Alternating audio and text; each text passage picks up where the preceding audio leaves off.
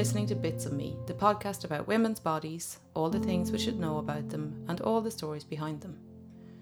This week, I talked to two activists who have played a major role in the Better Maternity Care campaign in response to the maternity care restrictions throughout the pandemic.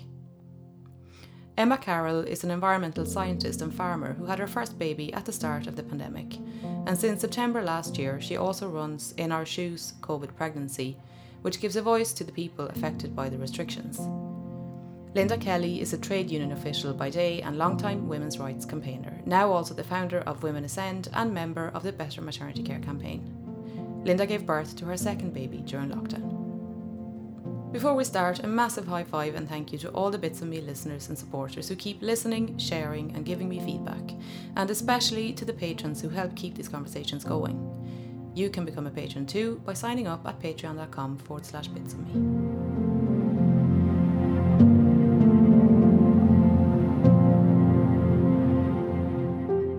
Emma, do you want to start by sharing your experience of giving birth during lockdown and what that was like? Yeah, so I'll keep it as sweet as I can. So I was 34 weeks pregnant last year in 2020 when we all sat down and watched Leo on that lovely night in March. And I suppose at the time I didn't actually realise what it meant for me because I assumed that kind of we'd be looked after, if that made sense. It never dawned on me that they might actually remove my partner per se. So we kind of just took it from there, and I think my next antenatal appointment was in and around that time. So when I went in, they had kind of said, partners are out. My partner wasn't able to come into the appointment with me. I knew that, but I then kind of dawned on me what it meant for the birth as well. So I was told he'd be allowed in when I was in active labour. Nobody could tell me what that was, and I was just told I'd be fine and get on with it. So yeah, my version of fine and getting on with it was essentially crying for 6 weeks because just the utter panic. I don't come from the best home background. My partner has always been literally my rock. I'm a very strong, independent woman, but I really rely on him a lot. And I knew I couldn't do it alone. I knew I could get through the birth part. It was everything in between, or before and after that was really concerning me. Like, how long would I be stuck on a ward for by myself? What would happen to me afterwards? So anyway, like I say, it was fairly distraught for about 6 weeks. Couldn't get answers anywhere. And eventually then went into labour just the day before my due date. I woke up and I knew I was in labour, and I woke up, I was like, yeah, in labour, that's grand. And then I was like, oh no, I'm in labour. Yeah. Because I knew what it meant. So I laboured at home for as long as I could. We live about an hour from the hospital, and himself was getting kind of antsy, in fairness to him. And he was like, I really think we should go in. And I was like, Gary, I'm a first-time mother. I am not going near a hospital if I'm going to be relegated from you for the next 24 hours. Like, good luck to you. So anyway, eventually my contractions were fairly close together, and for the sake of him, I was like, right, okay, we'll go in, given that we are an hour away. So went in, and I went into the hospital by myself. Had to leave him at the door, and went in. I was very calm, very relaxed, and they didn't actually believe I was in labour because I was a first timer and I was not hysterical enough. But anyway, I went up to be I was like, okay. So I went up to be assessed, and I was surprised then that they told me that my partner could come in for that part. So I was like, fab, brilliant. So I called him. He was equally surprised. He came up, and while I was waiting for him to come up, the midwife had said, like, do you have any preferences? And I was like, look, I'm very non-fussed. I'm a farmer. I'm very practical about these things. The only thing I want is as minimum an intervention as possible. Unless it's medically necessary for me and my baby, don't want it, not interested. I am blowing this popsicle stand as quick as I can once this is out. That was essentially my instruction. I told her nothing, just leave me be, please. So that was grand. And within 2 minutes of saying that, my partner came in. So I hopped up to be assessed, and she said, look, I can't actually tell how far along you are because your membranes are bulging. And I was like, okay, you're fine. And she said, I was like, well, what do you have to do? And she was like, I have to break your waters. Right. And immediately, like, I had looked into it before, and I was like, I do not want that. Like, I knew it was constituted an induction of labour, which I didn't want, a possible cascade of interventions. I'm a first-time mother, like, good luck. So I said, well, what happens if you don't do that? Because I was relying on my little brain anagram. I was like, I've got this. And she just turned to me and flatly said, if I don't break your waters, he's leaving. What? And I just panicked. Yeah. And my mouth just went completely dry, and I just, fine, do it. And not to be too descriptive about it, but her hand inside me will haunt me forever doing that. I knew I was fairly advanced in labour, and she broke my waters and said, "Oh, you're 3 to 4 centimetres, that's a surprise." And I was like, yeah. So once she broke the waters, everything went really, really, really quickly then. So my first contraction started at 7 o'clock at home. I got to the hospital at 11 a.m. and my daughter was born at 1:15. Wow. So it was extremely quick, you know, especially for a first time mum, which I wasn't expecting. But yeah, as I say, once she broke my waters, everything went extremely quickly. I obviously dilated extremely quickly, and I told her, you know, I'm ready to push. They didn't really believe me. But anyway, we got through it. My daughter was born, and it was an awful experience, to be honest with you. She was born. I don't know why the midwife did it, but I never got to hold her. I never got skin to skin. She was just swaddled away from me. Not a bother on the baby. She was fine. Before my partner could even attempt to look at the baby or cut the cord, before I even saw my baby, the midwife said, "Oh, I'll do this," and cut her cord. And I could just see my partner's face fall, like he had been left out of everything. And this was the one thing that I knew he wanted. And in any case, I never said anybody could cut any part of me or my baby. So that was fine anyway. We got through that. I got to eventually hold her, and next thing I started bleeding. And the midwife looked extremely panicked. She didn't know what to do. And I remember my partner just saying, like, do something. So she ran out of the room, and then the room flooded with people. So I hemorrhaged a bit. And I just remember I was in agony. And I remember my partner sitting in the corner, just holding our baby, as the room completely flooded with people, and him looking at me like he thought I was going to die. It all got brought under control. That was fine. I got the baby back, and we got 20 minutes together. And he was told, I didn't even get to say goodbye. I didn't even get the warning that you're leaving soon. They just started wheeling, you know, told me to get up, get onto the wheelchair, and they'd wheel me down to the ward. I had to go now, and say goodbye to him. So I remember my partner handing me our baby and holding my hand as we walked down to the elevators to go down to the ward. And I remember him just looking at me, and I could feel his worry, because it would be me. Like, if I just watched what happened to me happen to him, and then I had to hand over our infant child and not know what was going to happen to either of us. I looked a shade warmer of death. I just lost a lot of blood. I was very weak, very shaky, and I remember just trying to be as reassuring as I could with this weak smile on my face, and I was like, "Yeah, we're fine, go on, we're fine." And that was it. We got brought down to the ward, and we were totally on our own. I didn't even get to put my bum on the bed, and they said, "You need to go for a shower now." And I was like, okay. I was like, "Who's going to watch my baby?" And they were like, "Oh, don't worry. If she cries, somebody will hear her." So I was like, right, okay. I went into the showers, and a nurse followed me in, or a midwife followed me in. And because of the bleed, I had to have a catheter, which was fine.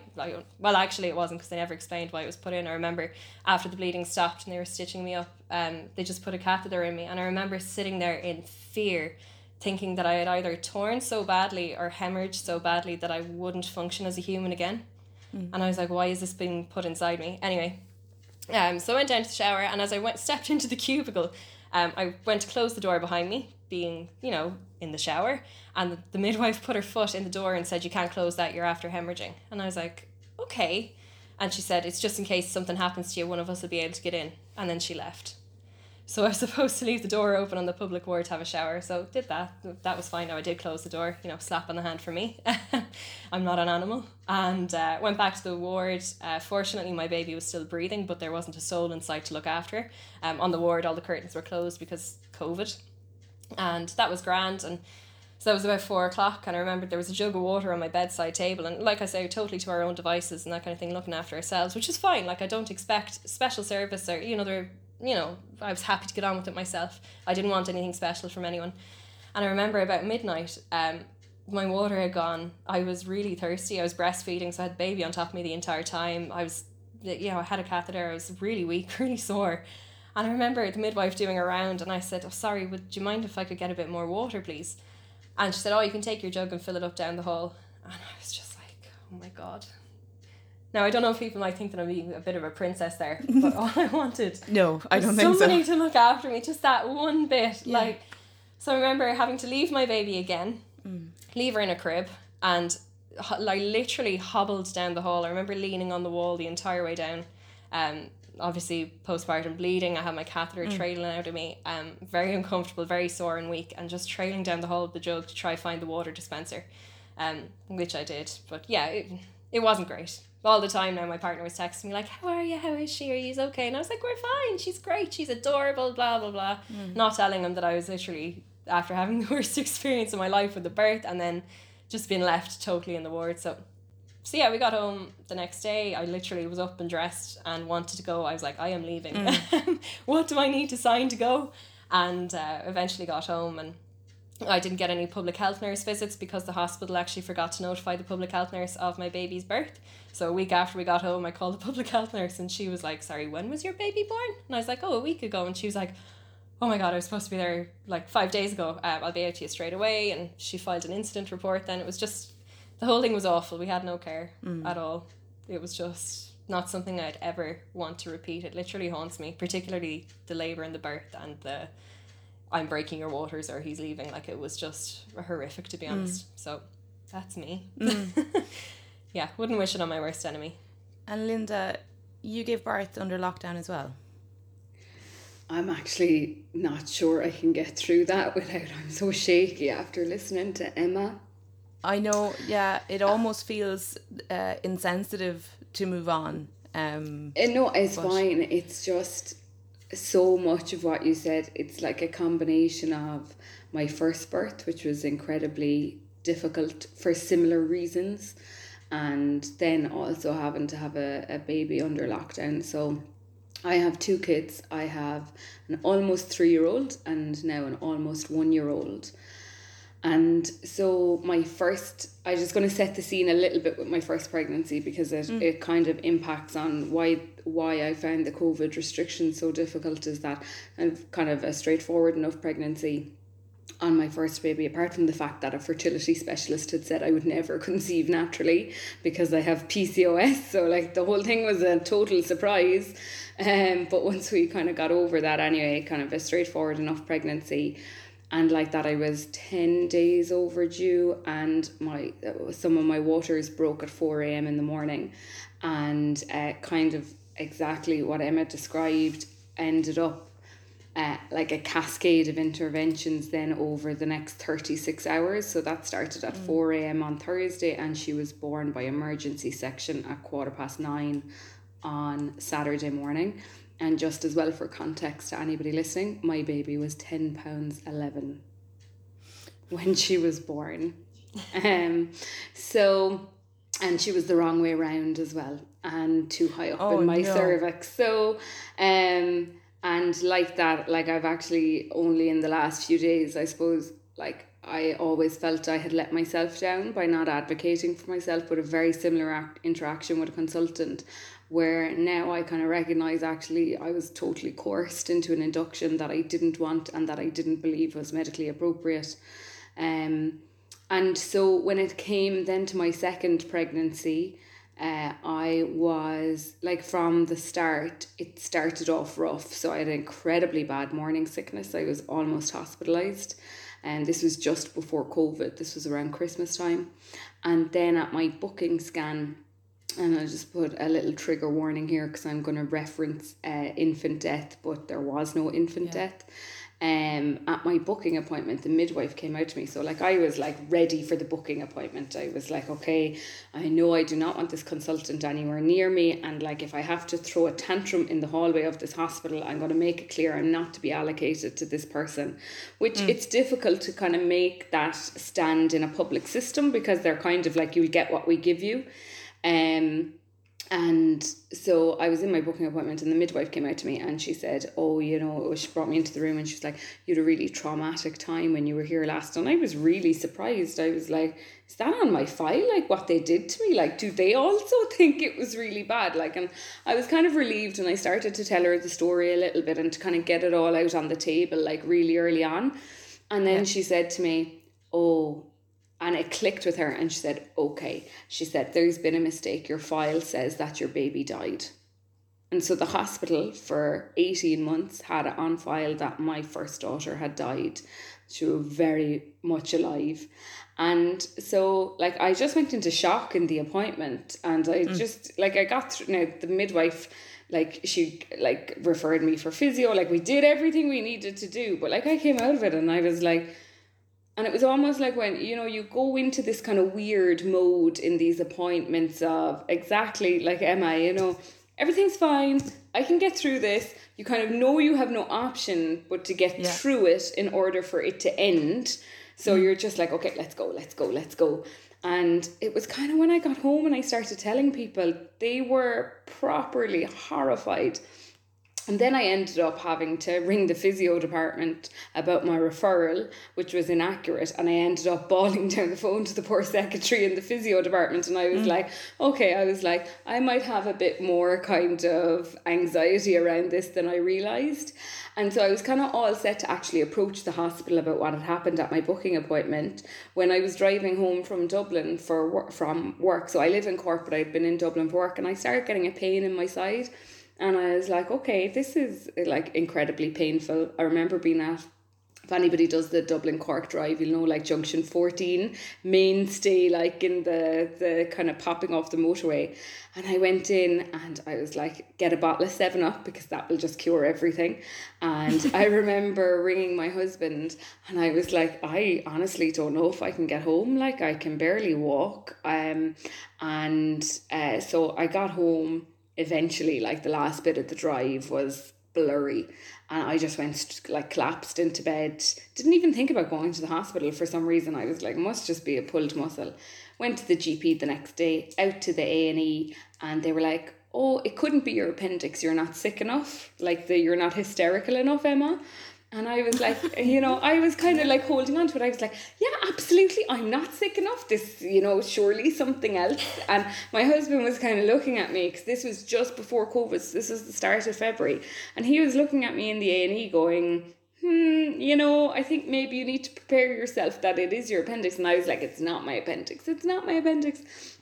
And like, says me, like eating my lunch or whatever. And next thing they came out and they were like, we can't rule out that it's not your appendix, so maybe stop eating. And I was like, sorry. And so I went to the hospital at like 12 o'clock in the day, and at 7 o'clock that night, eventually a surgical consult came to see me, and they were like, that's your appendix and we're bringing you for emergency surgery. And I was like, what? Okay. So that happened. And then I was at home recovering from that, and everything about that went okay.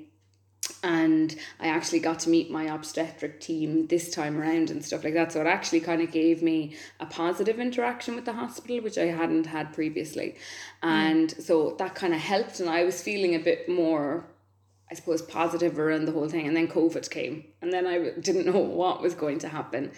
And so I was 20 weeks. So I had to go on my own to the anomaly scan. And sometimes you do wonder where the humanity is, like, in some of this, because I remember saying at the anomaly scan, oh, can I take a video or a picture? No, that's not allowed. What? Yeah, like most hospitals won't allow you to take any recordings or pictures of scans. I saw one from, what hospital was it today? From Cavan, I think, that said, oh, for GDPR reasons. Like, I'm a GDPR nerd, and I'm like, it's the scan of my baby in my body, which means under GDPR rules, that data is mine to have if I so want it. But anyway, I digress, Linnea. So that's so that was it. And then all the appointments after that were on my own. So, like, I suppose we were halfway. So, we kind of knew there were loads of restrictions in place. And because I knew like that, like, my husband got me through the birth of our first daughter. I wasn't in my senses for a lot of the labour. I, consenting to the section was questionable, like, to be honest, because I really, after that stage, didn't really know what was happening to me. And I just kept thinking about, like, well, what's going to happen this time? And so I went to my 20-week appointment, and I said to I kind of knew probably I was going to go for a planned section, but I didn't have my mind made up. And I was talking to him about it, and I just said to the doctor, if I was overdue again, would you induce me again? Like, would somebody break my waters again? And he just went, yes, absolutely. And I mean, my whole body just physically recalled in the consultation. And I was like, yeah, I'll have a planned section. I was like, there is no way I can go through that again. And then I was asking them, and I think what people don't realize, like, I think people think the health service is very benevolent and they will do the best by you. And my experience after having children is that that is not the starting position of a lot of the services. Like, not necessarily the individuals, but just the culture in the organisation and the culture in the maternity hospitals. And so I very clearly said, I do not want this person anywhere near me. And he looked really panicked and he was like, I'm going to have to go talk to the consultant about that. And the consultant came in and I just made it very clear. I was like, I will never consent for this person to be anywhere near me. So we need to figure out a plan. And she knew. She knew exactly. Like, I was obviously not the first woman to say that to her about this other consultant, you know. And so that was fine. So she booked my section for me there, and then she offered me counselling, which was the first time that the hospital had ever offered me any sort of mental health support around my experiences. That in and of itself is just still kind of galling to me, you know, and that isn't there as standard for people.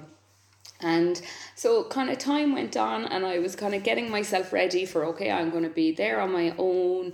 It's going to be 3 nights after the section. I was like, you know, do I need an extension lead for my phone charger? What shows am I going to download onto Netflix? Like, I was just distracting myself with everything practical of like, how do I just get through this? Like, not think about it, not actually engage with it, but just how do I get through it? And so that was fine. And then it came to around 35, 36 weeks and the country started reopening. This time last year, exact same as where we are now. People were going to pubs and people were going to shops and people were going to restaurants. And I was like, okay, this is great now. That means like something must be lifted, something must be changing. And nothing changed for me in Cork. If I had given birth in Dublin, it would have, but they kept the restrictions, the really, really strict restrictions in Cork. They wouldn't reply to any emails about it. They wouldn't reply to any social media posts about it. I remember at the time just feeling like I was screaming into the void as to like, how can people go to GA? How can people go to pubs?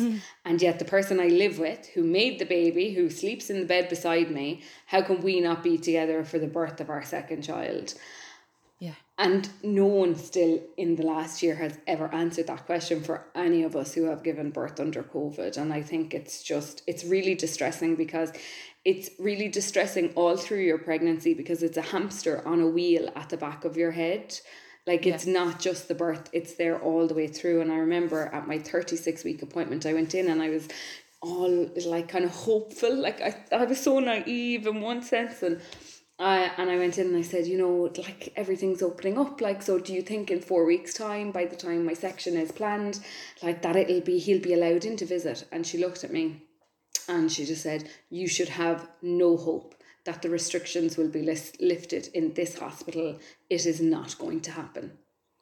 And I burst into tears. I cried throughout the rest of the appointment. She told me information about medication I had to take for my section, about lots of other things I had to do to prep for the section.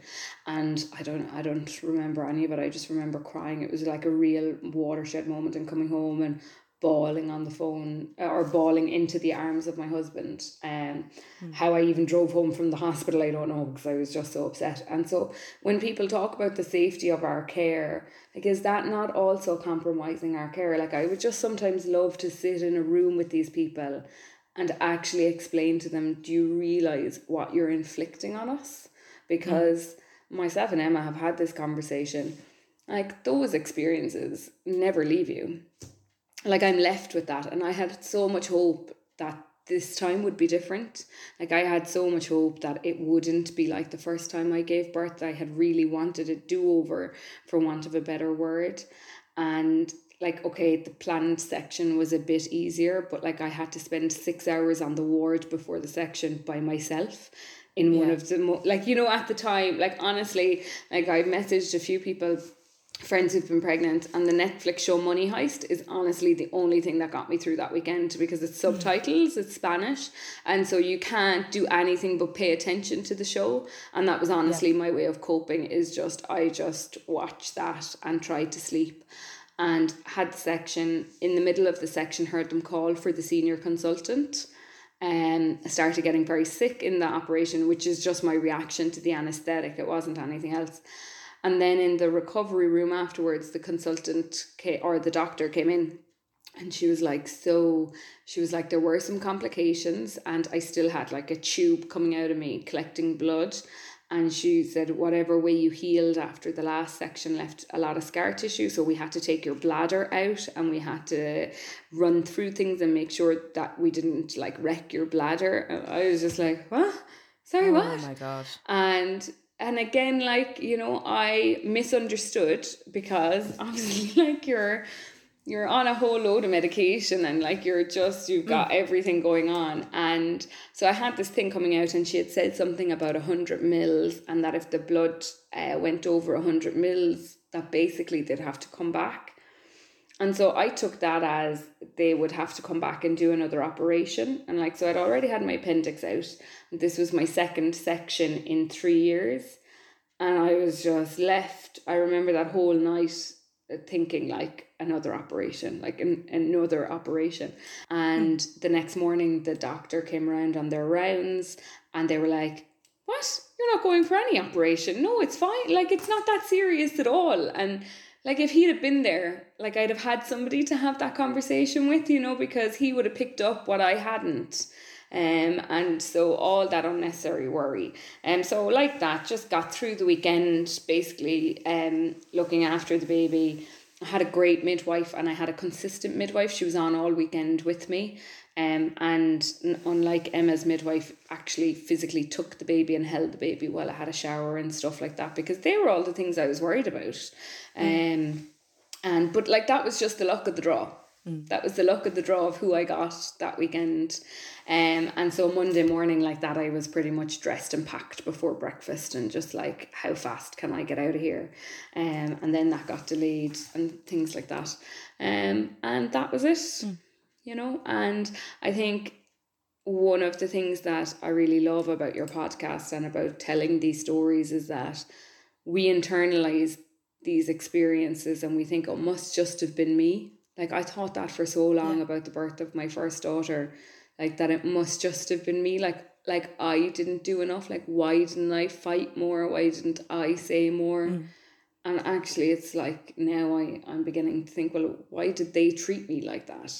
Yeah. Like, why are we being treated like that? And the stories coming through of what people are experiencing under the restrictions and the impact it's having, I don't think people really realise the extent of how traumatic and difficult it is. On that note, Emma, you went on to set up In Our Shoes COVID Pregnancy, a kind of spin-off of Erin Darcy's In Her Shoes from the abortion campaign. Do you want to tell us a little bit about the stories that came through and what the whole project was about? Yeah, so kind of like Linda just said there, I mean, we internalize so much. And I remember whatever it was that twigged me off in September of last year, September 2020, it came to my attention that the maternity restrictions were still in place. I mean, I had a horrific time, and I just kind of assumed logically that with the reopening of everything and everything getting back on track, that maternity would be taken care of, because I mean, we had the World Health Organization telling us that birth partners were essential, no question. And I just thought, these people are going to act in the best interests of the people accessing the service. And I was so wrong. So yeah, I basically was like, okay, hopefully I'm the only person that's gone through this. Like, nobody else has had that forced on them. Nobody else sits there at night imagining a midwife inside them taking their baby out. Like, no, that's just me. It was luck of the draw, you know. It was just bad luck. It was just me. Because everybody else has second babies, don't they? Like that. Yeah, it's just me. So anyway, I thought, well, what if it's not? And surely these stories deserve to be heard. Like, if this is how it's affecting people. So I started climbing up some trees, and I got in touch with some maternity advocacy services, and I said, look, is this something you might want to shine a light on? Because there have to be people being affected by this. And I kind of got nowhere. And then I remember going to Erin Darcy, and I was like, look, Erin, you did a fantastic job within her shoes. Very big fan. Would you please do it for this? I think it could be great. And she was like, you're definitely onto something. Just, I can't take it on. So I was like, fair enough. So then I ended up. So at the same time that I was on to Erin, it also turned out that Ciara McGuane down in Clare She was also onto Erin, and then we both kind of connected. And after a phone call one night, I keep saying it was like my second baby of 2020 was born. We started up the page, and I kind of hoped that it would fail. We set up the page, and within 2 days, I think we had between 40 and 60 stories, and not one of them positive. Like the most horrendous things you could possibly imagine. And I remember them just coming in and thinking, firstly, how is this happening? And secondly, how is it happening that the only people that these people feel they can vent to are strangers on the internet who set up a page 12 hours ago on Facebook? Like, how bad is it that we are the only outlet for people? So the thing behind the page is we share the stories of the people that have been affected in their own words. I don't want to hear from a hospital master, I hate that word. I don't want to hear from a hospital master about how the restrictions are great. And women actually love them. Did you know the women love the restrictions? Because the wards are so quiet and it's lovely and no visitors and all this kind of thing. That's wrong. I knew that was wrong. So we published the stories of the people affected in their own words as they want to tell their story, not through some consultant, not through the HSE, not through some board telling us that it's great, there's no problems here. So as I say, we were inundated. The most horrific things you could possibly ever read. I don't think I've actually I'm very much desensitized to it now. I think once the first few days passed, I kind of just had to put up a wall, and I do my very best to help people when they message in. Like, I give them as much support as I can do, but I have not processed the levels of trauma that I have read. I'm not sure I ever will. I keep saying whenever my inevitable mental breakdown happens, it's going to be spectacular because there's just so much that I'm carrying for people at the minute. And happily, it's a privilege, an absolute privilege. I'm just so annoyed that I have to do it and that it has to be done. So as I think to date, we've probably received into around maybe 300 stories. I don't have a firm figure on it, but I know for a fact that I've received maybe 15 positive. And it's bad that I can count them. I used to be able to count them on one hand. I know up to February, I think we had about 10 positive stories in the entire thing. Yeah. And when I say positive, they weren't like glowingly positive. It was just, I really thought this was going to be bad. And now I still feel like a human being afterwards type positive. It wasn't like anything to write home about. Yeah, but the bar is very low. Yeah, exactly. It was extremely low. So that's essentially it. I mean, we started up in September, and around the same time we kind of collided with Caroline Cumming, who had set up the Uplift petition. It was newly formed, and then we kind of had, myself and Ciara had a little WhatsApp group anyway, and Caroline kind of came along, and then I'm sure Linda will go into it. Linda rolled in then, and then we collected a couple of other people then, and really started gung-ho campaigning. I mean, we set the page up in September, and I was like, okay, firstly, we're giving a voice to the people that have been affected thus far. And secondly, I'm assuming that these experiences are going to stop because these restrictions are surely imminently lifting. Yeah. And they didn't. And then we really had to go into the hard campaigning. They haven't. So they haven't. Linda, do you want to just briefly tell us about your initiative, Women Ascend, that you set up? Yeah, so Women Ascend was probably happening anyway, outside of the Better Maternity Care campaign. I suppose I have worked in a trade union for the last 10 years, and it's a predominantly female trade union because we represent the public sector. So about 80% of our members are women. But like everywhere else in society, you know, you go up through the upper echelons of the union and it becomes more and more male dominated to the point that it's around 80 to 90% male dominated at the top of the union on both the elected and the staff side. So there's nothing unusual about that as opposed to politics or, you know, boards and business and things like that. It's problematic across the board. And one of the things that I've really been paying attention to over the pandemic is that it has so disproportionately affected women.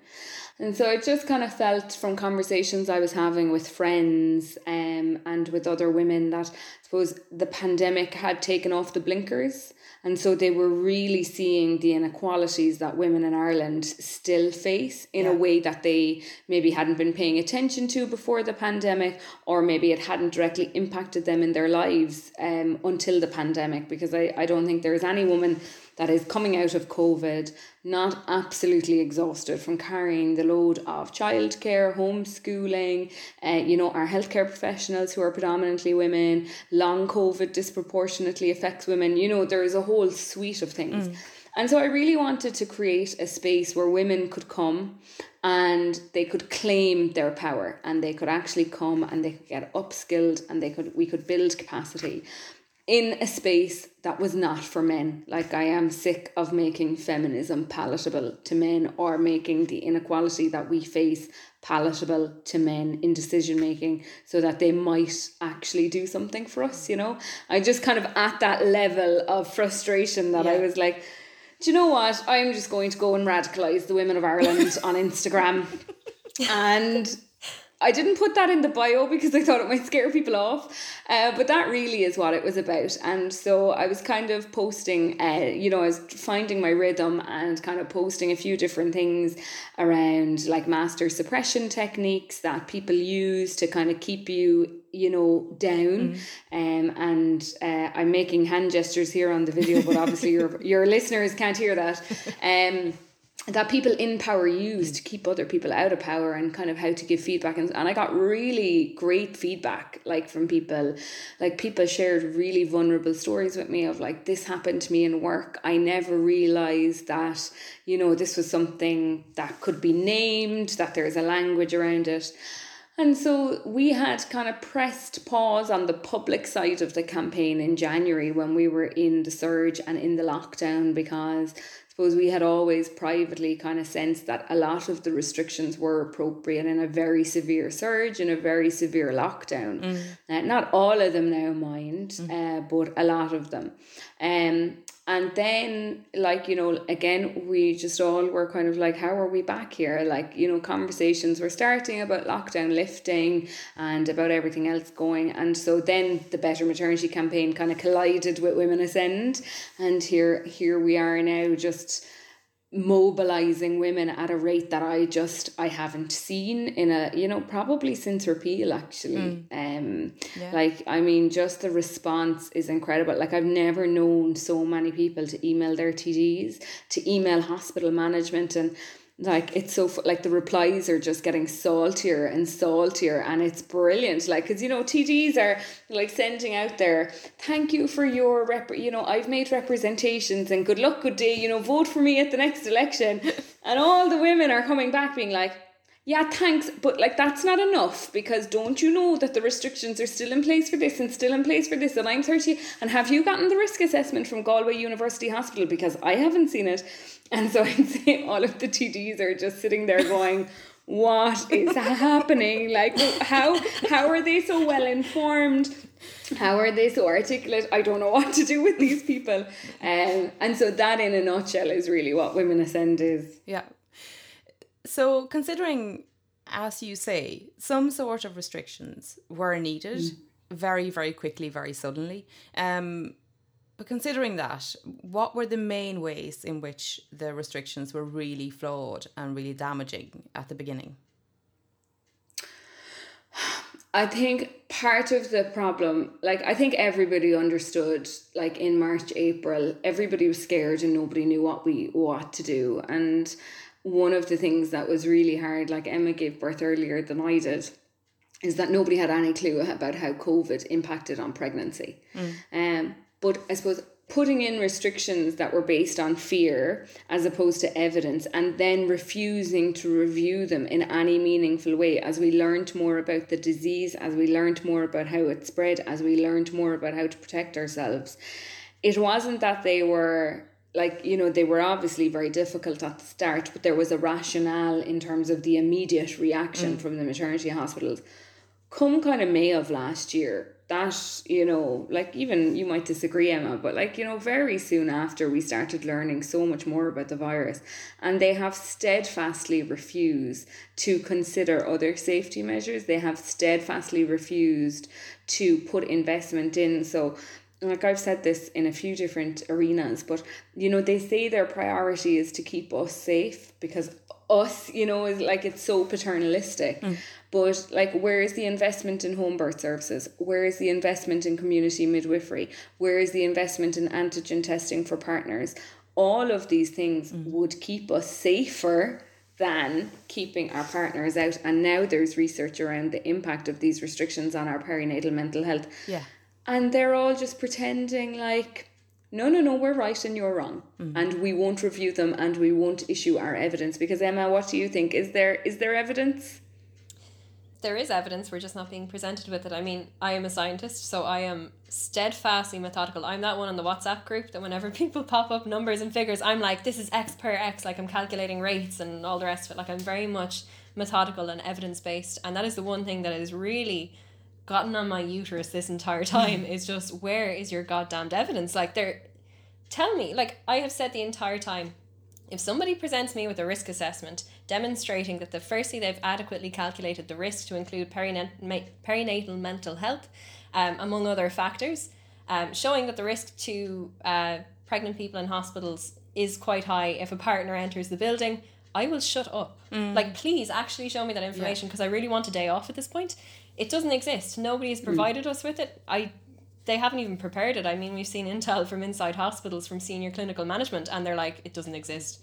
Now, whether that's the senior clinical management speaking to us saying, you know, giving us the indication basically like, you're right, like, you know, keep going type thing, an act of solidarity, so to speak, because they're all really holding this very strong line of, no, this is fine, we're doing what's best for you, we're protecting women.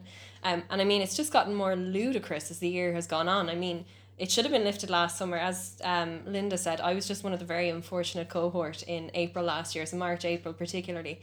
And I'm saying that to anybody listening, like, that doesn't mean that you shouldn't feel the way you feel about what you went through.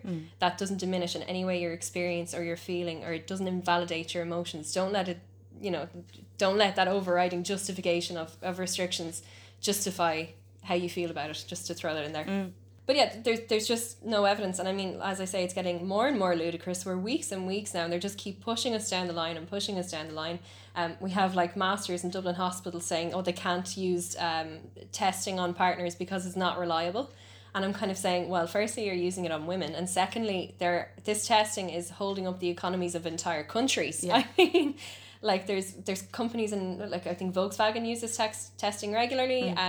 Large companies in Ireland use it. We're upholding the entire economy, and you're telling me it's just particularly unsafe in your unit. And why is that? But we can't get the answers. It's a stonewall. And I think they are really scared, because like I didn't have any COVID test before my section in July.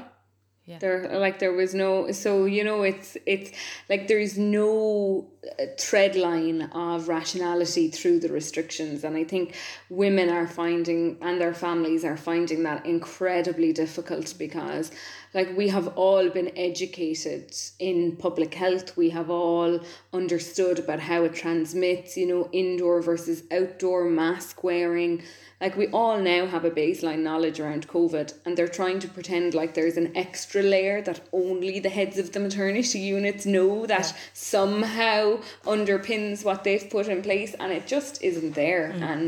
And it is really, really problematic at this stage, because it is very discriminatory, because this is a female dominated service. Yeah. And Emma, you mentioned earlier as well how the rates of postnatal depression and postpartum anxiety have gone through the roof. Yeah, so I mean, those figures came out quite preliminarily into the pandemic last year. I mean, towards summertime, we were getting indications that rates of postnatal depression had tripled. And I mean, when you consider that rate of postnatal depression pre-COVID was measured at 15%, like if you're tripling that, that's nearly half, if not more, of new mothers reporting that they're depressed. So we had that preliminary data to go on, but then a game changer, I suppose, last week during Maternal Mental Health Week was the Psychologists Society of Ireland came out and basically had a damning report stating the impacts of COVID, and particularly the COVID restrictions on maternal mental health. It's been shocking, and there's been so little support as well for people. I mean, we're talking from an environment where people are isolated at home anyway, so there aren't any of the traditional supports, and then on top of it, they're now coping with all these restrictions to which they're receiving no justification and getting no communication on. And you mentioned as well the implications for informed consent related to trying to kind of figure out when you're in established labour, so to be able to let in the partners. Do you want to explain that as well? Yeah, this is one that particularly grinds my gears, because it's a pure abuse of power, and it's a pure abuse of pregnant people using a service. So for those who are listening that don't know, what has basically been a steadfast tenet of these restrictions the entire pandemic is that your partner is permitted for active labour. Now, I will note as well, for those who went through it in Mullingar last year, that was actually pulled altogether. You weren't entitled to a birth partner at all. The doors were closed one day and people gave birth alone for about 2 weeks there. I didn't know that. But generally speaking, active labour. Yeah, it was horrific. So like people had planned sections. Yeah, in Kilkenny they stopped people, partners coming in for planned sections. Oh my God. Yeah, that happened. Oh, and Till also August. Kerry, now that we're saying it, I remember. Yeah, it was unbelievable. Like I got just a sideline, I got a message from a woman in Kerry in October who was due to go in for a planned section. She called the night before, she had her COVID test, she was negative. She called the midwife the night before and the midwife said, yeah, your partner could come in.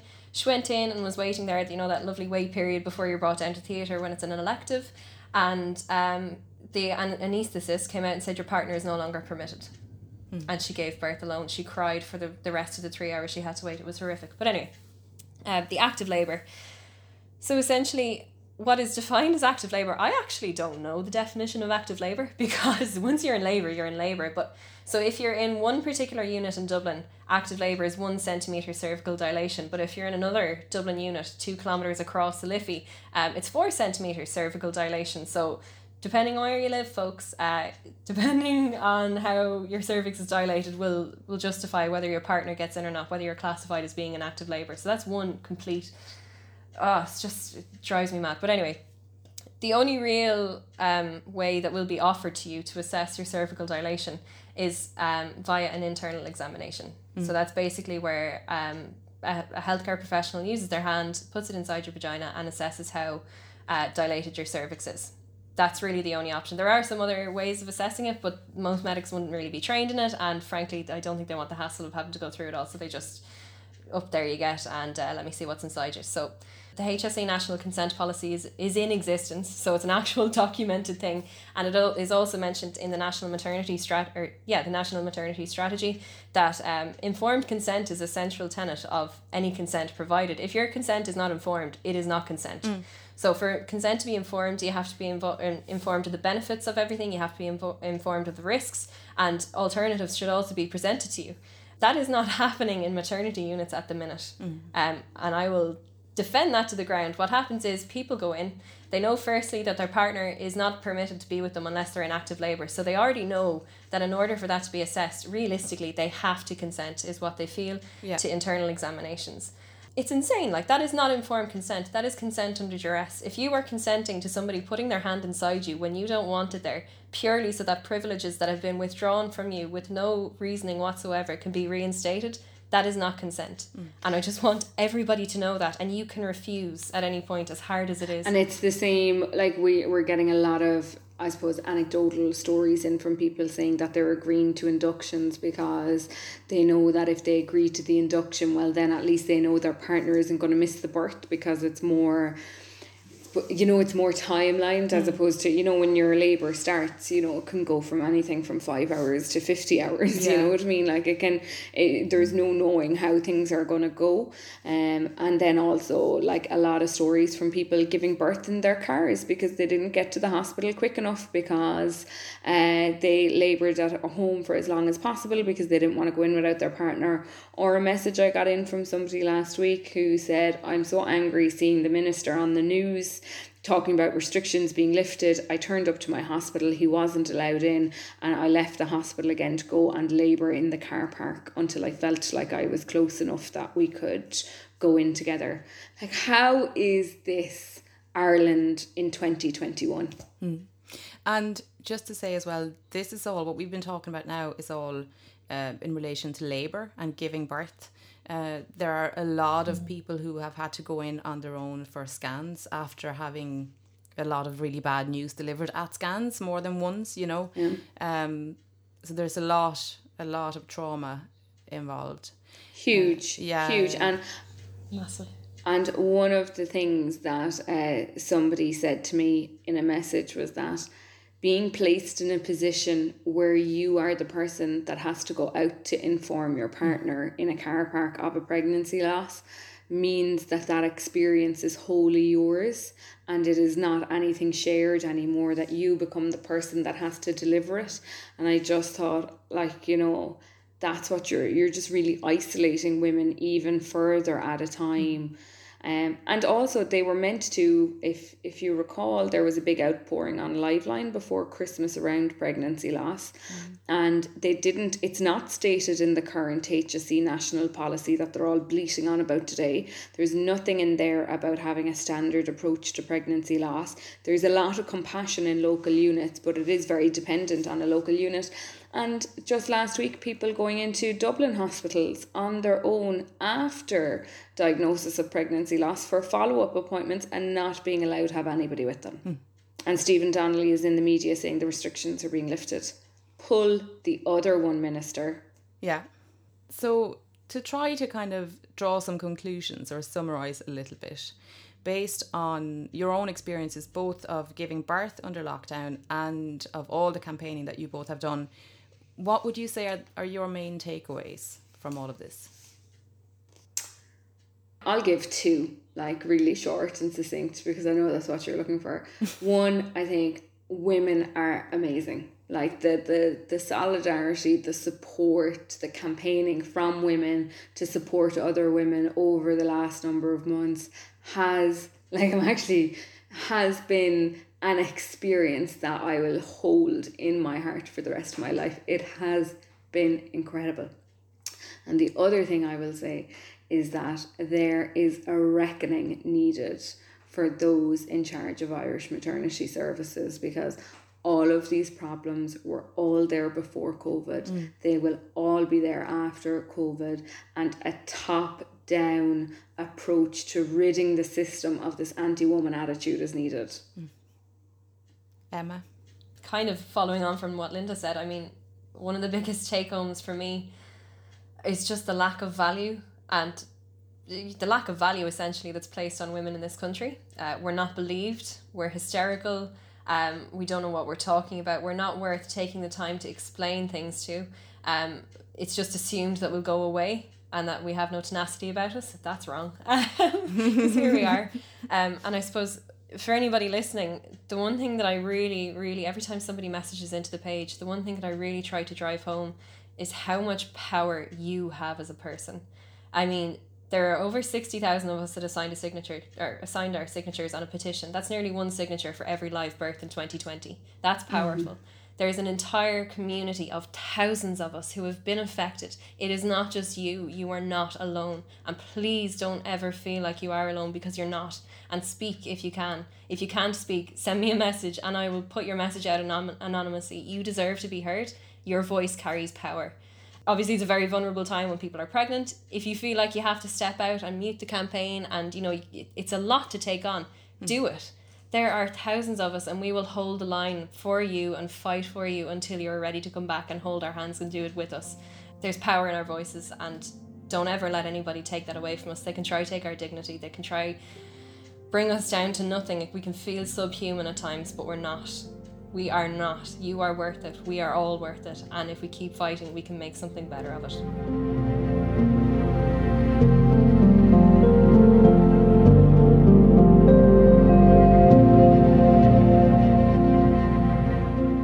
That was Emma Carroll and Linda Kelly on Bits of Me. I'll put links in the show notes to the socials of both In Our Shoes and Women Ascend, where you'll be able to keep up to date on any campaign news and other maternity care related issues.